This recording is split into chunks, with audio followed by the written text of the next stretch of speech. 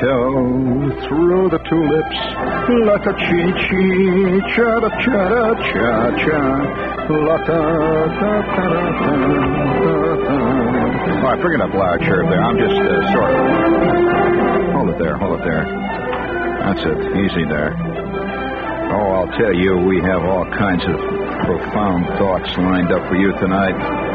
We have so many fantastic insights and concepts, and, well, it's just sickening. It's all I can describe. It's just totally sickening. Bring it up there. Very bad program.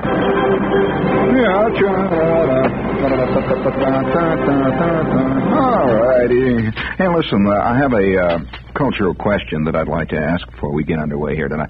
Sit up, will you, and listen. I said listen. All right, hello there. Okay, welcome up there. I can see those little Japanese transistor radios flying off of refrigerators all over, you know. Hey, man, I'd like to make the ultimate sound some night, Herb. The ultimate sound. I happen to know that at least a half dozen people.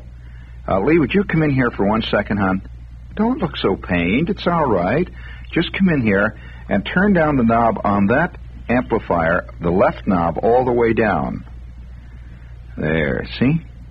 Very good. That's perfectimo. All right. Excellent. Very good. Why? I guess I shouldn't have done ask you. Well, nevertheless, you... All right, Herb, will you hit the button there, please? Money button, please, first. BWIA. BWIA.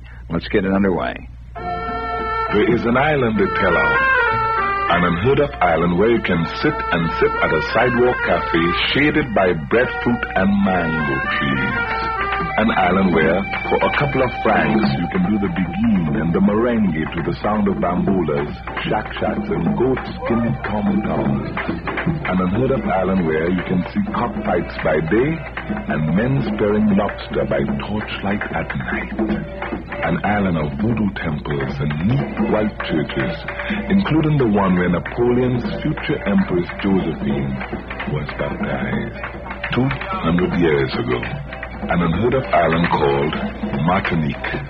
I know an airline that will show you the way. BWIA. Call your travel man. Or BWIA. And come to an unheard-of island this winter on BWIA, the unheard-of airline. Senator Grape. No, that's not a grape. That's breadfruit. Sit under a breadfruit tree there. You know, speaking of breadfruit, I happen to see you here. Oh, yes. Oh, I'm sorry. Cultural question, yes. So we'll get back to that. Don't worry. But it's very important culture. No, fella. No. What's going on here tonight? Anyway, get Grand Central Station here. But I would like to go on record as saying that I saw on late television here the other night the old movies. You know, it's going to be a shame when they don't have old movies on anymore. It's going to be like, there's rumors, there's not going to be any old movies on late at night. What's going to happen? Well, I have to quote Phyllis McGinley, the lady poet. On all the channels, nothing but panels. Oh, man, isn't that getting through, though? I'll tell you can just switch across the dial, and there's a guy sitting in front of a sparkly curtain on every show, and he's interviewing Zsa Zsa Gabor. I mean, they just go across. It doesn't make any difference. All showbiz and a yard wide, and I suppose, though, that's fairly indicative of what's happening to our country. We're going to be a tremendous showbiz country, no question about it. Now, I'm not talking about theater. I'm talking about showbiz. That's very different, And our lives are bound by showbiz on one hand, and on the other hand, our value judgments are formed and created by showbiz. So you can't escape one thing and the other.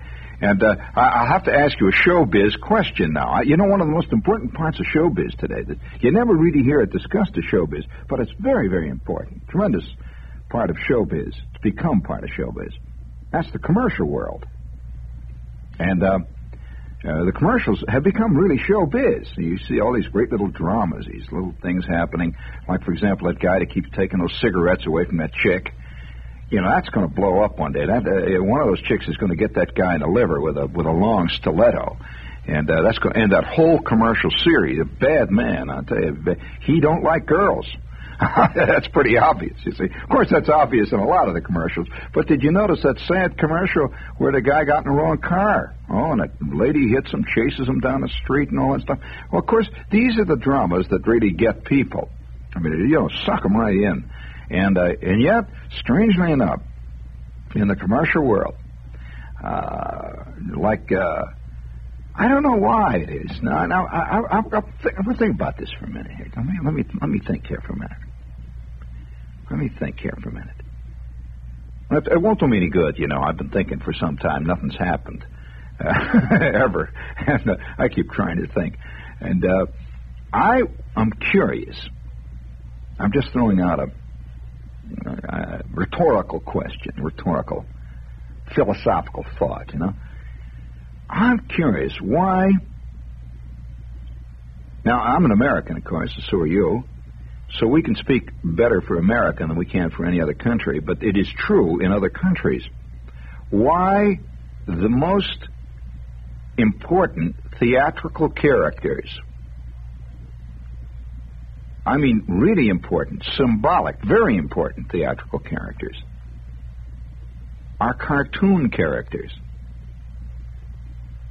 In other words, Mickey Mouse is a very, very important character. I mean, Mickey Mouse. Donald Duck. Believe me, Donald Duck in his heyday was bigger by far than Clark Gable. Oh, sure, yeah, tremendous. And to this day, you know, he's an important cultural character. Now, you take television, it's created its own whole mythology, cartoon characters. For example, a classic example is the Jolly Green Giant. Ho, ho, ho, you know. That old Jolly Green Giant is a very important cartoon character. And he, you know, he just sort of moves through the world of the Jolly Green Giant's valley. I guess he owns that valley. It seems to me that he's sort of a benevolent dictator there. Is he a king or what? But he's got that. Obviously, he's got that valley right under his foot. I mean, you know, and he's a fantastic size, and he owns the whole thing. Now, there's an example of a cartoon character who has risen to great heights in the public imagination and has become, you know, a very important character. Do you know that, here's another example of a cartoon character that's big, really big, is Mr. Clean. Now, Mr. Clean, do you know that that Mr. Clean went down the drain, if I may use such an expression with Mr. Clean there, that he went down the drain when some wise guy in the ad agency decided that if the cartoon character was good, you remember when it was on, that it would even be better if they got a real guy playing Mr. Clean. He showed up, and that ended it right there. Do you remember when a real man was playing Mr. Clean? This guy with a bald head. He kind of looked like an overweight Yul Brynner. You remember? It just did not go. Absolutely. Who are two of the most important? Now we've named two great characters that have come out of television. These are really great characters. The Jolly Green Giant. And we've got Mr. Clean. What are two other great characters that have come out of television? Who can forget Harry and Bert? Harry and Bert today remain two of the great comedy characters that have ever come out of television. And there hasn't been much great comedy out of television. Harry and Bert. You remember old Harry and Bert? They were terrific. And yet, they're cartoons. These are all cartoons.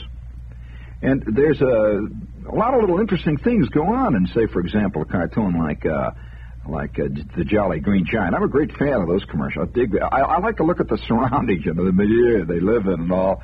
And I'm going to ask you a genuine cultural question now. This is a true cultural TV contemporary type. How sharp is your eye question? Currently, I saw it just 2 nights ago on television. Currently running is a Jolly Green Giant commercial that has the opening scene is a biplane flying. Now, have you seen it in color? Well, it looks great in color. It's a little sort of yellowish-orange biplane comes flying. It's a beautiful little pumpkin-colored biplane. Now, here is the cultural question. What kind of an airplane is that? That is an actual airplane, you know. That is a scale model of a real aircraft. That's not just a, universal biplane. It is a genuine airplane. What is it? And he comes flying into the Jolly Green Giant, and what is he doing, the little character? How sharp are you? What is that little guy doing when he's flying? Is he just flying an airplane? Why is he flying? You mean you haven't noticed? Well, all right, now that'll be your homework for tonight. We'll see. I won't say any more about it, but this is fascinating to me because I remember as a kid, you know, you'd sit in a theater. You see, you go to the movies, and there'd be a standard movie up there. There's William Powell or any one of 1,000 people, ordinary movie. The movie's all right. We'll say Dick Foran is up there riding around on a horse, wearing a big white hat. Or Victor McLaughlin is sweating. He sweated in all the movies. I remember Victor McLaughlin was constantly sweating. And everything he did, he was sweating. And then you see Lon Chaney Jr. He was in all the movies, too. And then there was a guy named, he was married. Who was the guy that was married to Dinah Shore that was in all the movies, too? George something. George Montgomery. Yeah, he was sort of a smooth-faced guy. And not a bad actor, actually. He was a very strangely pleasant actor. And anyway, this is, you're sitting there watching this thing going on, and once in a while you hear somebody drop a dish, it's dish night, and there'd be the continual movement up and down the aisles of kids going to the John. It's a typical night at the Orpheum. And you could smell the popcorn, and once in a while, this guy would walk along with a flashlight, and 2 kids are having a fist fight in the third row. He said, "Shut up, you guys!" And hit him. And standard night. But everything would change. There would be a tremendous, dramatic change in the air. The instant that Dick Foran movie's over, and he goes riding off into the sunset with Priscilla Lane or somebody like that, or Lola Lane, there would be a tremendous, dramatic change. All of a sudden you'd hear, "That's right, folks." You remember? I would come the theme, or you'd see this face would come out of the screen and it's Donald Duck. Well, the instant Donald Duck would show up, there would be a dramatic, tremendous change in the audience. You'd hear the gum would stop popping. The arguments would stop. There'd be a great scurry of people rushing back from the John, and no dishes would drop. The instant that Donald Duck was on, everyone was there, really right there. Donald Duck was real. Dick Foran was, just this fat-faced guy walking around with a white hat, but Donald Duck was real, and he really was, and he was very angry all the time. He was very bucked all the time. I remember. Then there was another character too. I wonder how many kids today are deeply involved in the Roadrunner.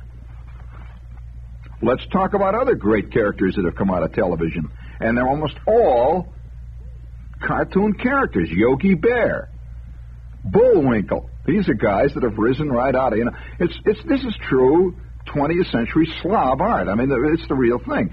Oh, what's wrong? This is WOR, friends.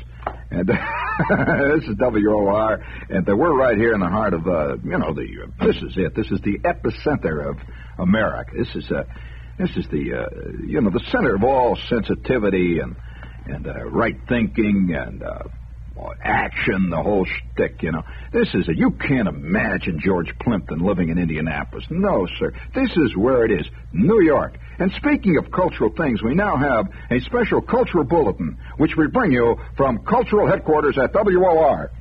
Hi, I'm Rocky Graziano. For people who don't know where to find me, go to Ray Shams. That's my hangout. The only restaurant in the world that's like home. My friend Abe Margulies owns it, and he says, Rocky, the restaurant is yours. Sleep all you want. Sometimes I'm not sleeping, just eating, and strolling musicians come around and throw me a tune. It's beautiful, just like taking the count. No place like Champs. Take your enemies and make friends out of them. Les Champs at 25 East 40th Street. Yes, sir. That was a cultural note for tonight. It's always great to hear Rocky. You never can tell what the hell he's talking about, but it's fun. My friend named Margulies. Oh, man. But we got a couple of other little whoopies. Let's see. We've done BWI. We've done Les Champs. We have a little Christmas thing here. For those of you, this is an old tradition here at WOR. I don't have to tell you too much about it. If you want to help everybody here at WOR send toys and clothing to thousands of hospitalized kids, you send your contribution, even if it's a dime or a quarter or anything, whatever you want to send, to WOR Children's Christmas Fund. Got it? Box 710, Times Square Station, New York, New York. Okay? Now, to carry this further, I've often thought about this. Now, to be honest with you, I have. I really have. I must say that I have thought about this, and I've wondered from time to time what there is in the human mind. It's a crazy thing in our mind. That, for one thing, we have a tremendous desire to make all other creatures into man. Anthropomorphology, that's called. That's a we want to take a goat and make the goat walk around like Chet Huntley. Oh yes, this is a common thing, and a lot of people have this thing going. Some have it more than others. Some are just totally ape about it, if I may use the reverse, you see. But they really are. I know people, and I don't want to go into any names here. One's got a radio show. I know people who seriously believe that the most profound thinking today is done by squirrels and elk. Once in a while, get together and talk over the state of the world, and it's just, this is a fascinating thing, and so it takes many forms. Most of us think it takes just the form of the dog cuckoo. Once in a while, you'll read in the paper where some lady has been a recluse for 72 years, has not talked to people since she was 8, but she lives with 237 cats. That kind of, and leaves her estate of $27 million to a tall, skinny cat with one ear called Fred. And, she says this is the only true great person she's ever met in her will. And this is, of course, the far extreme. But it is part of all of us. There's no question about it that you take any human trait, and if it's carried to its final ultimate ridiculousness, that becomes insanity. And so we all have a vague desire, for example, to we see a piece of string, you pick it up, or a pin, and you pick it up. But if you let this get out of hand, and the next thing you know, your entire life is spent walking around the street looking for string. And then you don't sleep anymore. You spend all night looking for string. And at the end of 30 years, you have a ball of string that's 700 feet in diameter. And you're a string cuckoo. They're going to wind up throwing the net over you. It's just it's a typical example of the total extreme. Now, in the case of the animal thing, we know that the animal cuckoos are really they're kind of harmless, but they're fun, and sometimes they can be a drag and they can bore you and so on. But nevertheless, to the outermost limit of the animal cuckoo, of course, you get the person who has a tremendous desire to marry his dachshund. Oh yeah, you see them catering to that in some of the commercials. It's the dog food commercials. And for example, there's one where it shows this guy eating. He's eating this tremendous meal. You see that one? And he says, there's no reason why your dog shouldn't eat good too. And he pretends somehow that the dog should eat like you. They never quite say it, but the implication meaning that the dog food is like what this guy is eating. You say it's never quite stated, but a lot of people seriously think that a dog, being really basically a human being that hasn't shaved yet, or somehow his arms didn't develop and he's got 2 feet out in the front and long ears hanging down to his knees, should really eat like people. And so you wind up with, there's one outfit that sells dog food. For example, they sell beef stroganoff for dogs. Have you seen that? Crepe Suzettes for your dog. And, of course, any good vet will tell you that's bad news for a dog, because a dog is a dog. You know, a dog, because he is a dog, he has a different kind of diet, different digestive system and everything else from human beings. But nevertheless, people, they cling to this, that somehow my little dog Fred, because Fred hangs around when I'm eating Blintzes, Fred should have his little can of Blintzes. So, these are curious. This is part of that hang-up. But what about all the rest of us, you see, who are not the animal cuckoos? Where does it show up in our world? Well, it shows up in Yogi Bear. See, you notice Yogi Bear talks like a person. In fact, he talks more like a person than a lot of people. He says, I'm smarter than the average ranger. And you've heard him say that. He's always smarter than the average ranger, and he is, actually, if you'll notice in the cartoon. He very much is. And so that is... now, does that animal... Now, I'm going to ask a question. This is back to philosophical type question. Is this boring you tonight? Well, it doesn't me. It's something I've thought about, and I've never heard anybody discuss it. Now, I'm going to ask a philosophical type question here about it, if I may. When you get hung on one of these characters, and we all do, let's face it, we all get hung on cartoon characters. Everybody laughs at Donald Duck, or I don't care. You see, I think these things cut through. For one thing, they cut through all intellectual levels. It's just a kind of a strange universal solvent almost. Now, when we laugh at Donald Duck, or let's say Yogi Bear, or Bullwinkle. Now, do we think, I'm talking about way down deep in the inner ring of our subconsciousness, are we thinking of Bullwinkle or Yogi Bear as an animal or as a person?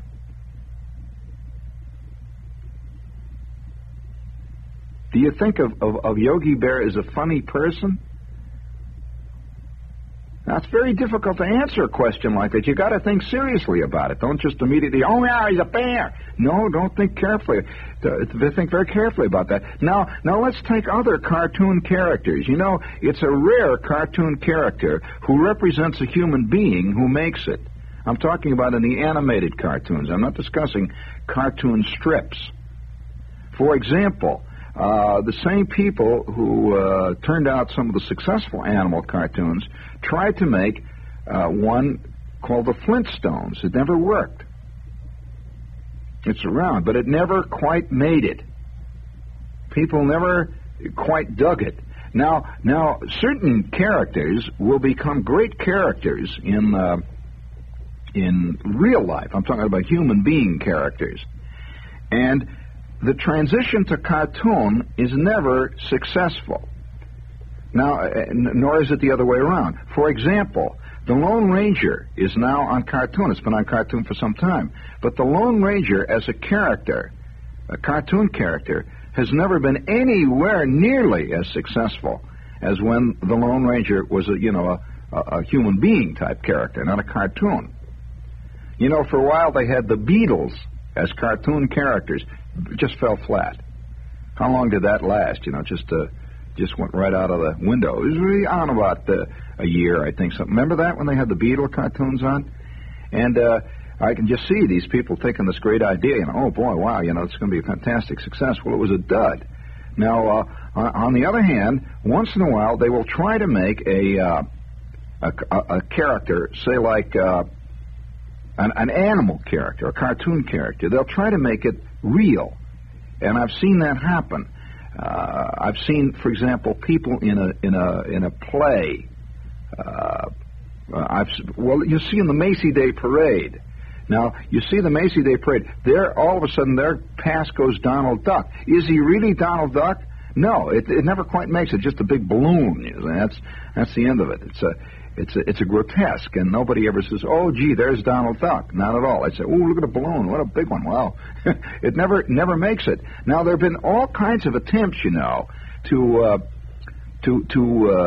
bridge the various types of imagination. For example, there have been innumerable attempts on Broadway to attempt to bring to life in real, live, living, breathing human beings cartoon characters. For example, Lil Abner. Do you know that at one time, playing on Broadway, there was a play that was about Maggie and Jiggs? You know that?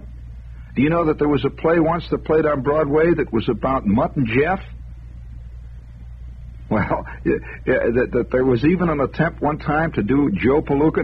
Now, of course, a lot of the attempts have also been made in the movies, and boy, are they terrible. Well, now that's something else again, because I want to get into that. Because you see, I don't think Charlie Brown is even. This is something else. This is a hybrid, because you see, Charlie Brown and his people are not even acceptable as kids. They're really grown-ups, dressed like kids. So when grown-ups play Charlie Brown, it somehow seems right. But if you get kids saying what Charlie Brown does, in other words, if the stage producers had tried to get a bunch of kids to play the characters in Charlie Brown, Peanuts, it would have fallen flat, because no kid ever talks the way anybody talks like in Charlie Brown's world. They're really people. They're grown-ups. And so that's a strange hybrid cartoon. But on the other hand, when you take did you know that at one time I once met a guy who was telling me that he was a director, he was a film director, and he had and you'll never guess what his chief credit was.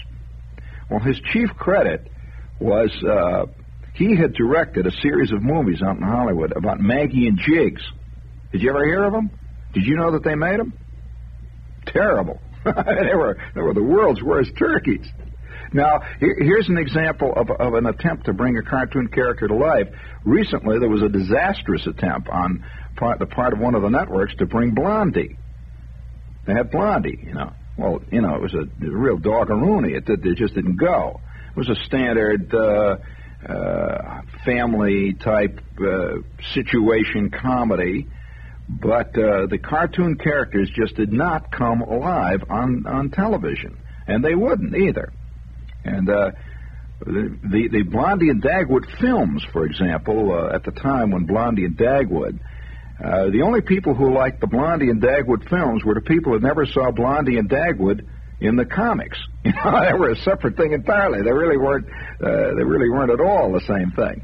And so you get this constant intercrossing of characters. But I'm losing the point here.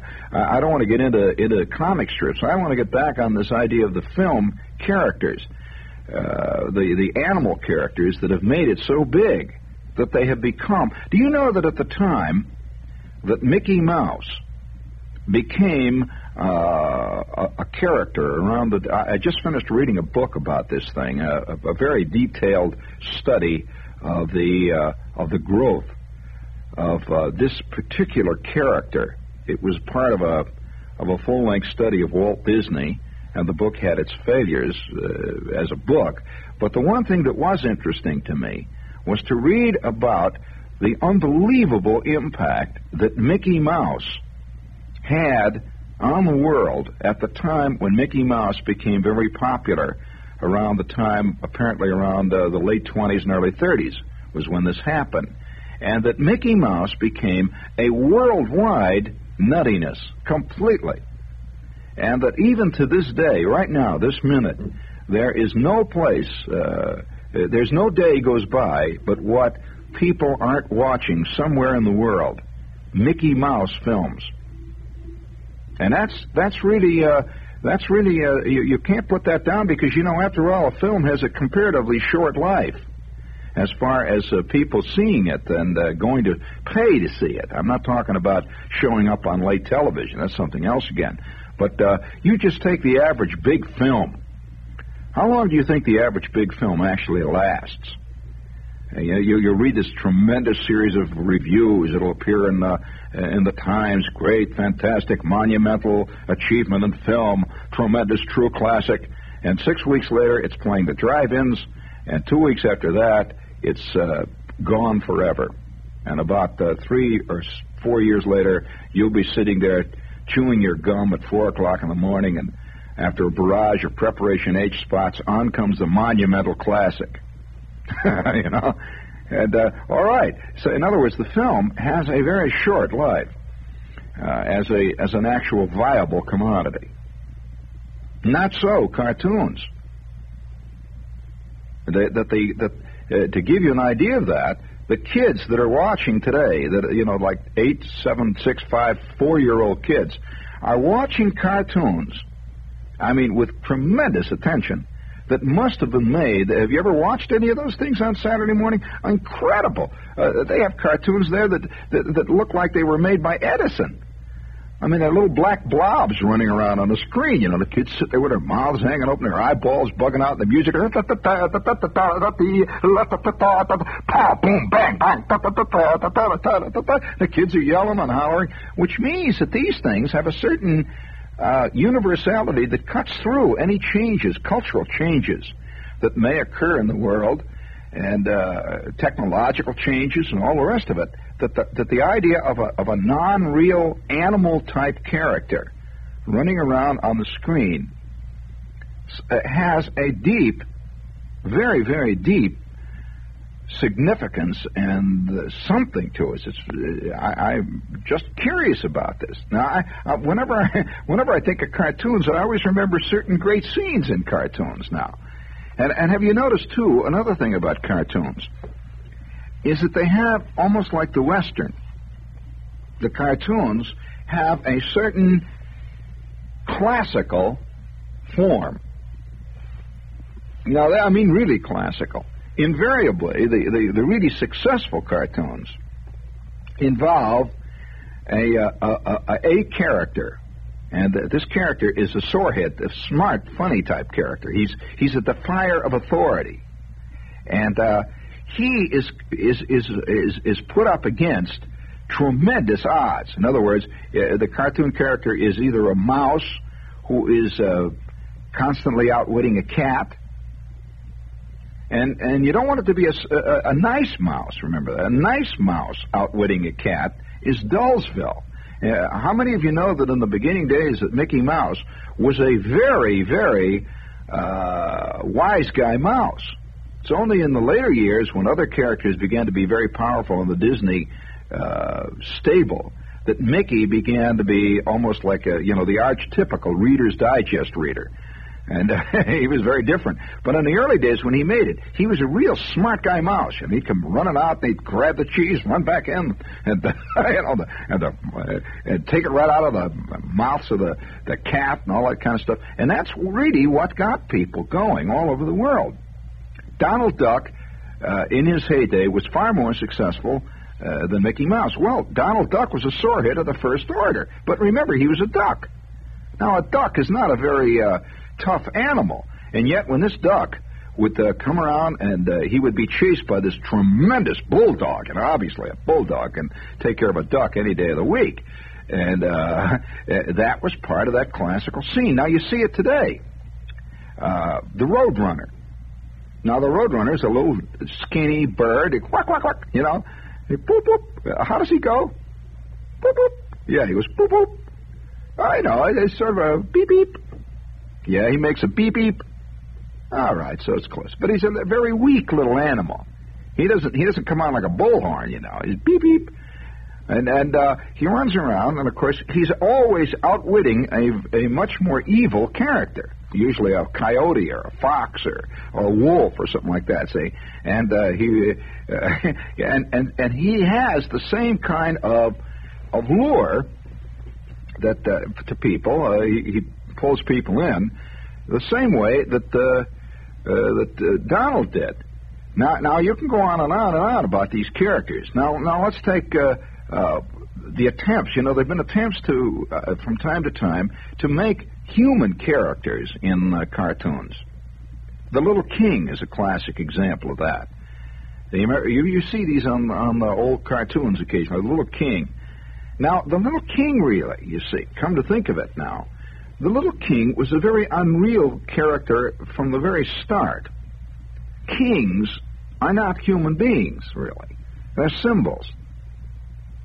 Right from the very beginning. You can't imagine a cartoon that's the Little Insurance Man. You know, all right. Why not? Well, why is it ridiculous? Why do you laugh at this? And yet you can accept the premise, the Little King. Well, because a king, you see, isn't a real person. It's just not a real person. And so you can see him almost from the start, right from the beginning. Even if you see a real king riding down the street in the carriage, the state carriage and all that, that person is a cartoon. Right there, a symbol.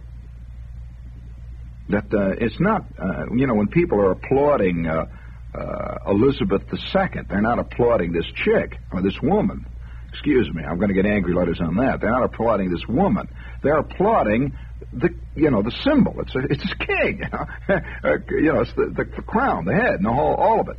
So in the end, I suspect that these things,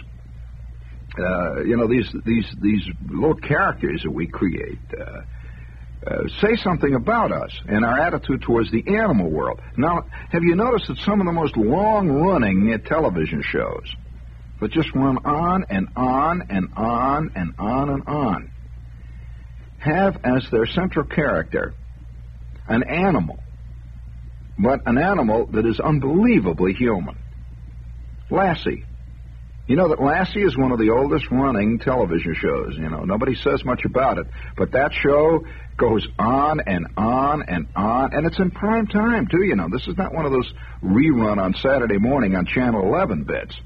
This thing, it's really there. And Lassie continues on and on. Probably right now in Hollywood, somebody is turning out another turkey of this 10-year-old girl with this fantastically understanding human 16-hand-high stallion. Yeah, that's called the National Velvet Syndrome. And I'm sure they're making one right now. This is one of the early, are they? Fury, all right, there's an example. Are they making that, or did they make it? They did make it. Well, they've been making that for years. I don't care what they call it. It's the same one. Now, have you noticed that it's almost always a girl and a giant horse? But the horse, you see, is far more noble than any human being ever could be, and actually is more sensitive and understanding, and has all human characteristics. Black Beauty is another classic example of that. Black Beauty is very much like a human being, only better, because you can own them. I mean, it's not so easy to own old Uncle Fred. Throw a halter on him and have him run at Churchill Downs. But nevertheless, these are symbolic and very interesting things. I'd like to. Here I have before me. What set me off on this is that I've got an old copy. Somebody sent this to me here a couple of months back. It's an old copy of Aesop's Fables. Now, this was one of the very first examples of it. Now, that's an old Greek series of fables, but they all involve animals. And so you got the crow and the pitcher, the porcupine and the moles. Did you ever hear that one? That's a good one. Listen, it was growing cold, and a porcupine was looking for a home. He found the most desirable cave, but he saw it was occupied by a family of moles. Would you mind if I shared your home for the winter? The porcupine asked the moles. The generous moles consented, and the porcupine moved in. But the cave was small, and every time the moles moved around, they were scratched by the porcupine's quills. The moles endured this discomfort as long as they could. Then at last they gathered courage to approach their visitor. "Pray leave," they said. "Let us have our cave to ourselves again." "Oh, no," said the porcupine. "This place suits me very well. If you moles are not satisfied, I suggest you leave." The poor moles had to make the best of a bad situation, realizing, sadly, and this is the moral, it is well to know one's guest before offering him hospitality. All right, that's a classic Aesop's fable. Moles, porcupines, hares, tortoises, grasshoppers that hang around the beach all summer long, play the violin and jump up and down and put nickels in the jukebox and don't save their dough for the winter. Ants. Have you noticed that ants are always considered industrious animals? They're very straight, Oh, yeah, and grasshoppers are considered very frivolous. Well, there you go. That's anthropomorphology, again. And it's insects, although I don't know whether you could use that in terms of insects. Anthro does not mean, I suppose you'd have to use another word. But bees, there's another thing, the busy bee. We often use that. Have you noticed that everybody likes bees and nobody likes hornets? Well, they both sting, friend. I mean, it's highly academic when you get stung by one or the other. But somehow it's the busy bee and the wasp and the evil hornet. But these are all part of this. What it is, I've never been able to come to any conclusions about it. What specifically it means. And you can even look at your friends, see, and you can decide that Charlie, you say, Charlie is what is Charlie? Is he a grasshopper? Is he an ant? Is he a mole? Is he a porcupine? Do you see yourself as a caterpillar? As a butterfly? You notice the term social butterfly applies? Oh, they've got all kinds. Worm. And we apply, we cross over. It's a bad thing to call a guy a rat. It's a bad thing. He's a real rat. Beaver, an eager beaver. Oh, yeah. And yet, on the other hand, can you imagine a rat calling another, there's a real rotten rat that's got something really stinky, and he says, oh, you people, you know. Oh, we're wild creatures, I'll tell you. We really are. And who is named Woody? That's right, of course. Da-da-da-da-da. Wow.